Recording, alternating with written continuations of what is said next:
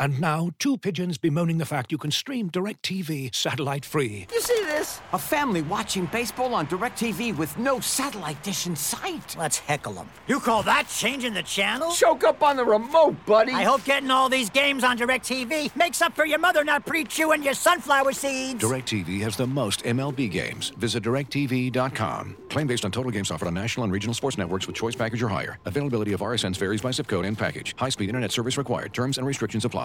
This Headline Podcast is brought to you by BetMGM, the king of sportsbooks. Breaking news from The Athletic. Breaking news in college football.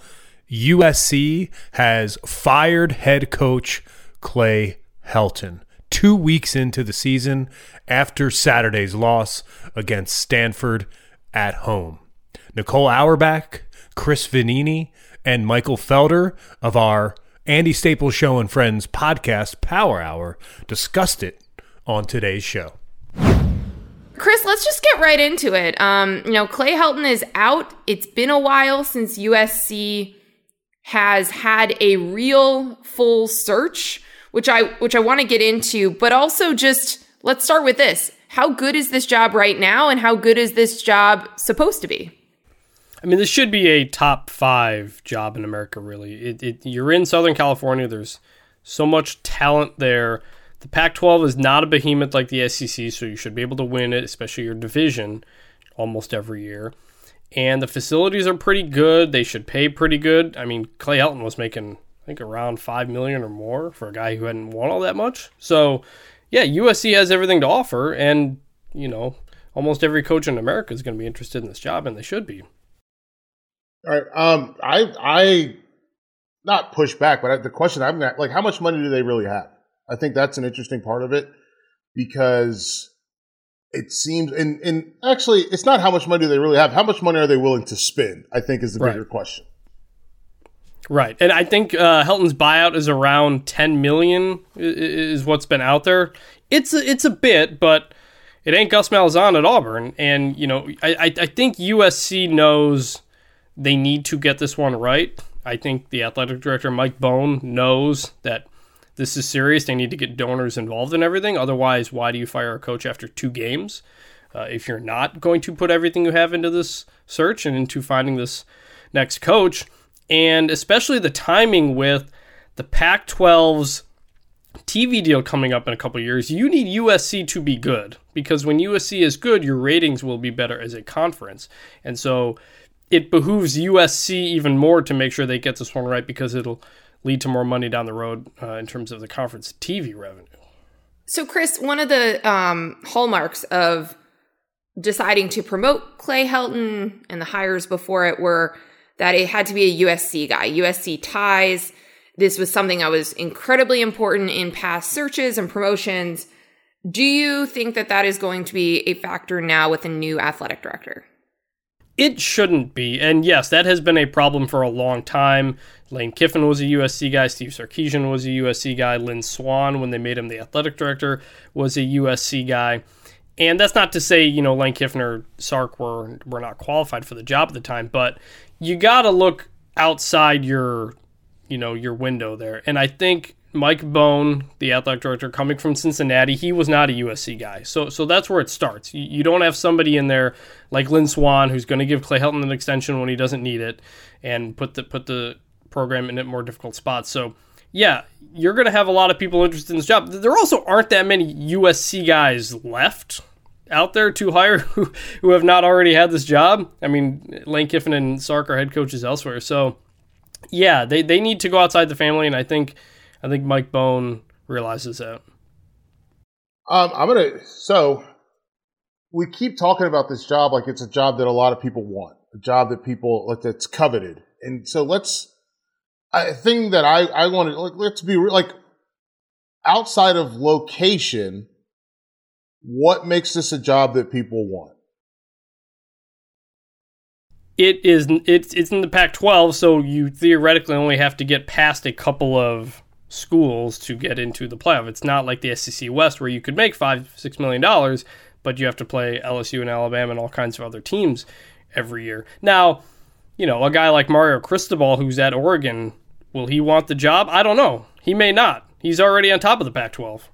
He's probably a bit underpaid at Oregon still, even though he got a raise last year. But yeah, I think the ceiling is pretty high and the floor is pretty low at a place like that. And you look at the quarterbacks who have come out of California in recent years, CJ Stroud, Bryce Young, DJ Uiagalelei, and not that Keaton Slovis was bad or anything, but there's been a real talent drain out of California. And so there's still a lot of talent in that state, ton of talent in that state. So it's got a lot to offer for any coach. Yeah, I think that speaks to the location. I guess for me, the big question becomes looking at this job, and I think that because there is a little a hint of Miami with this job, right?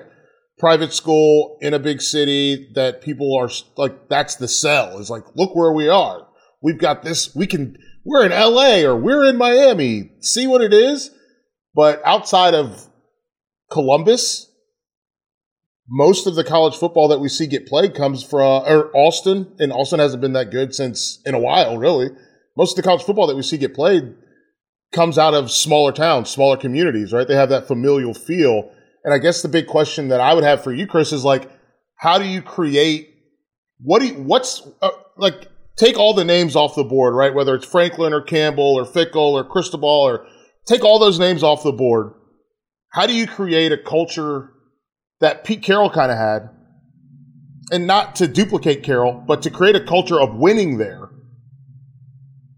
without the same sort of familial thing that you see at Clemson or the program situation that you see at Alabama? Or do you take Alabama's idea of this is a process and try to implement a similar strategy at USC, because it's not going to have that same familial situation that you're going to get in a small town USA?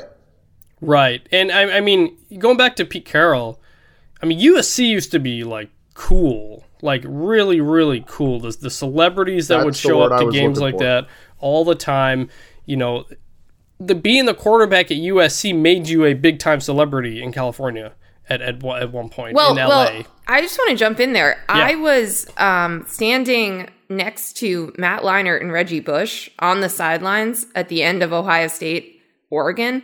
And the constant, Reggie, give your Heisman back. Give him the Heisman back. Like, it was incessant. People, like, if you are a star at USC, you are a star for life. Anyway, that was just my that's exactly. That's a great way to put it. I mean, Leinart didn't have much of any NFL career. Reggie Bush was solid, but not spectacular in the NFL. Those guys are known for what they did at USC. And that's the platform that USC can provide if you are successful. And that's what I think USC needs to get. Now, obviously, you're not going to be considered a cool program unless you're winning. I mean, obviously, that's where it starts. So you have to win. But in terms of what makes the USC job a bit different, I think that's part of it. So, and you mentioned Reggie Bush, obviously, Nicole. But when they're good, they play defense. When they're good, they are monsters up front. You know what I mean? Like, their offensive line has two guys get picked in the first 2 days of the NFL draft. Their defensive line has a guy that gets picked in the top 10. Their defense has linebackers for days. And how important, like, every name that we see up and down this list in terms of the short list, with the exception of Luke Fickell, they're offensive guys. How does USC become salty again? Because that's something that for me, and maybe it's because I'm so hyperly focused on defense. What is it going to take for them to become salty? Because we talk about the quarterback mass exodus, but they didn't get Justin Flo. And Flo is a monster defensively. We've only seen him get to play, a game, but like, this guy's a beast. How do they keep those California defenders in state? Because those guys are mean too. Yeah, I mean, that goes back to the job Mario Cristobal's been doing. He's grabbed, I think, 9 or 10 top 100 kids the last couple of years, a lot of those kids from Southern California. And the flip side is, how salty can anyone be on defense these days? It's not 2005 anymore. You see with the numbers that Ohio State puts up on Clemson, that Alabama puts up on Ohio State. When it comes to those types of games, you're probably going to need to be in a shootout. But week to week, you're going to have to shut down opponents in the Pac-12. And yeah, Cristobal is recruiting at an SEC level up at Oregon. He took that Alabama model and he's got it up there. Justin Flo, Kayvon Thibodeau. They've got some defensive studs up there. He's an offensive guy, but he's an offensive line coach. The trenches matter there. And like you said, USC is not tough up front, and they haven't been for a while. And that's something we've seen at Oregon. We saw last week when Oregon went up to Ohio State and won. And I keep bringing up Cristobal's name. I'm not saying he needs to be the guy or anything. I'm just saying it's an example of the kind of thing that USC needs out of its next coach, whoever that is. Okay, so let's get into those names because obviously we've mentioned some of them. There's when it's a job like this, there's gonna be a short list of coaches who are qualified. A lot of these names are sitting head coaches, but Chris, part of your job profile is running through these names. So give us a sense of who USC should and could target. Well, we've said everything we need to say about Mario Cristobal, probably. The only interest, the biggest question I think with him is whether or not he wants it. I mean, he was paid like $2.7 million last year, which was near the bottom of the Pac-12, and now he's above $4 million, which is still probably underpaying him relative to the market for coaches. So does USC interest him in terms of a pay raise, or does it not because he's already on top of the Pac-12? Does he wait a couple years at Oregon to see if Nick Saban retires? And does he go back to Alabama where he was an assistant? So that's a big question. But the other names, James Franklin at Penn State's been, linked to this job for years when Clay Helton's been on the hot seat. He's produced 3 top 10 teams in the last couple of years. He recruits at a top 15 level. He's a dynamic personality that kind of, fits that kind of market. But he's getting paid like $6 million, and his buyout's, I think, about $4 million. So USC would need to pay up for James Franklin. Matt Campbell at Iowa State, obviously they lost last week, but he's still a hot commodity, including from the NFL. Does Texas and Oklahoma leaving the Big 12 in a few years, does that heighten the urgency to get out of Iowa State, considering what the Big 12 is going to be? Luke Fickell, Cincinnati head coach, was hired by Mike Bohn, at Cincinnati back in 2017. So there's a familiarity there. He's never coached outside of Ohio, though. Can he handle a job like that? Is he interested in a job like that? We don't really know yet. Other possibilities, Tony Elliott, the Clemson offensive coordinator, PJ Fleck, the Minnesota head coach, maybe Kyle Whittingham, the Utah head coach. And then people are going to bring up Urban Meyer. I don't think it's happening. We can or don't have to get into why. And then, Bob Stoops, is he interested in getting back into football? Maybe. I think you give him a call for sure. So before we let you go, Chris, my last question on these lists, because anytime any big job is going to come open, we're going to have similar names. And I'm most curious about Matt Campbell's situation because we've talked so much over the years about what he's built and the culture and, kind of whatever we want to compare it to, like the process at Alabama, et cetera. Is his situation different based on what just happened with the Big 12 over the last 8 weeks? Like, is this going to be the offseason where Matt Campbell is willing to make a move? I think it already was going to be because this year's team brought essentially everybody back from last year's team. It's not going to be the same team next year. You're going to have to rebuild a bit at certain positions. This was supposed to be kind of the climax year.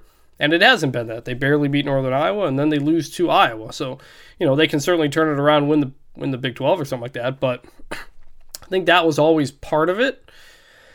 And then, you have to think about the future of the Big 12. Not necessarily this year, because Texas and Oklahoma aren't leaving for a few years. But clearly the Big 12 is not going to be what it was. Iowa State's not going to have the money it currently has because the Big 12's TV revenue is going to go down in a few years. So I certainly think you look at that more. But what that job is for Matt Campbell, who knows? Is he waiting for a Michigan or Ohio State or Notre Dame to open up, or does the NFL interest him? He's a Midwest guy.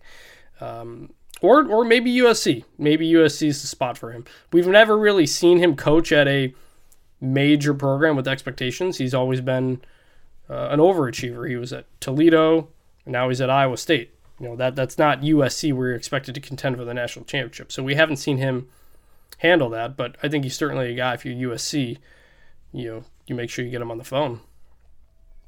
Awesome. Chris, thank you so much for your insight. Follow Chris and The Athletic's coverage of the coaching search that is now underway at USC week 2. It's going to be fascinating to see which direction they go. Thanks, Chris. Yep, thanks for having me. Thanks for joining our breaking news coverage. Go to The Athletic's headline section for much more on this story, or ask your Google Assistant to play news from The Athletic. You can also visit theathletic.com/headlinepod to save 50% on an annual subscription to The Athletic. For more from Chris, Nicole, and Michael, subscribe to the Andy Staples Show and Friends podcast feed.